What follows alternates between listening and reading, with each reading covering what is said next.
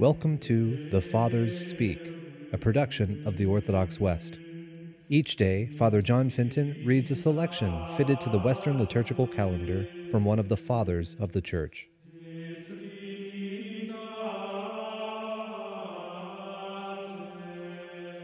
On this feast of Saint Joseph, the spouse of the Blessed Virgin Mary, let us listen to a sermon by Saint Bernadine of Siena. There is a general rule concerning all special graces granted to any human being.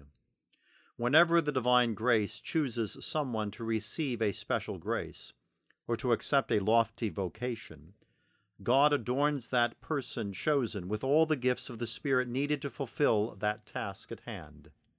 This general rule is especially verified in the case of Saint Joseph, the foster father of our Lord, and the husband of the Queen of the world, enthroned above the angels. He was chosen by the Eternal Father as the trustworthy guardian and protector of his greatest treasures, namely his divine Son, and Mary, Joseph's wife.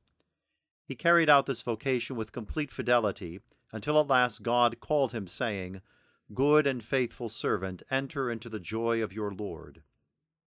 What then is Joseph's position in the whole Church of Christ? Is he not a man chosen and set apart? Through him, and yes, under him, Christ was fittingly and honorably introduced into the world. Holy Church in its entirety is indebted to the Virgin Mother because through her it was judged worthy to receive Christ. But after her, we undoubtedly owe special gratitude and reverence to Saint Joseph. In him the Old Testament finds its fitting close.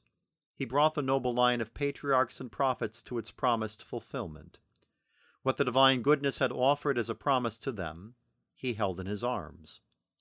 Obviously, Christ does not now deny to Joseph that intimacy, reverence, and very high honor which he gave him on earth as a son to his Father. Rather, we must say that in heaven Christ completes and perfects all that he gave at Nazareth. Now we can see how the last summoning words of the Lord appropriately apply to Saint Joseph. Enter into the joy of your Lord. In fact, although the joy of eternal happiness enters into the soul of a man, the Lord preferred to say to Joseph, "Enter into joy."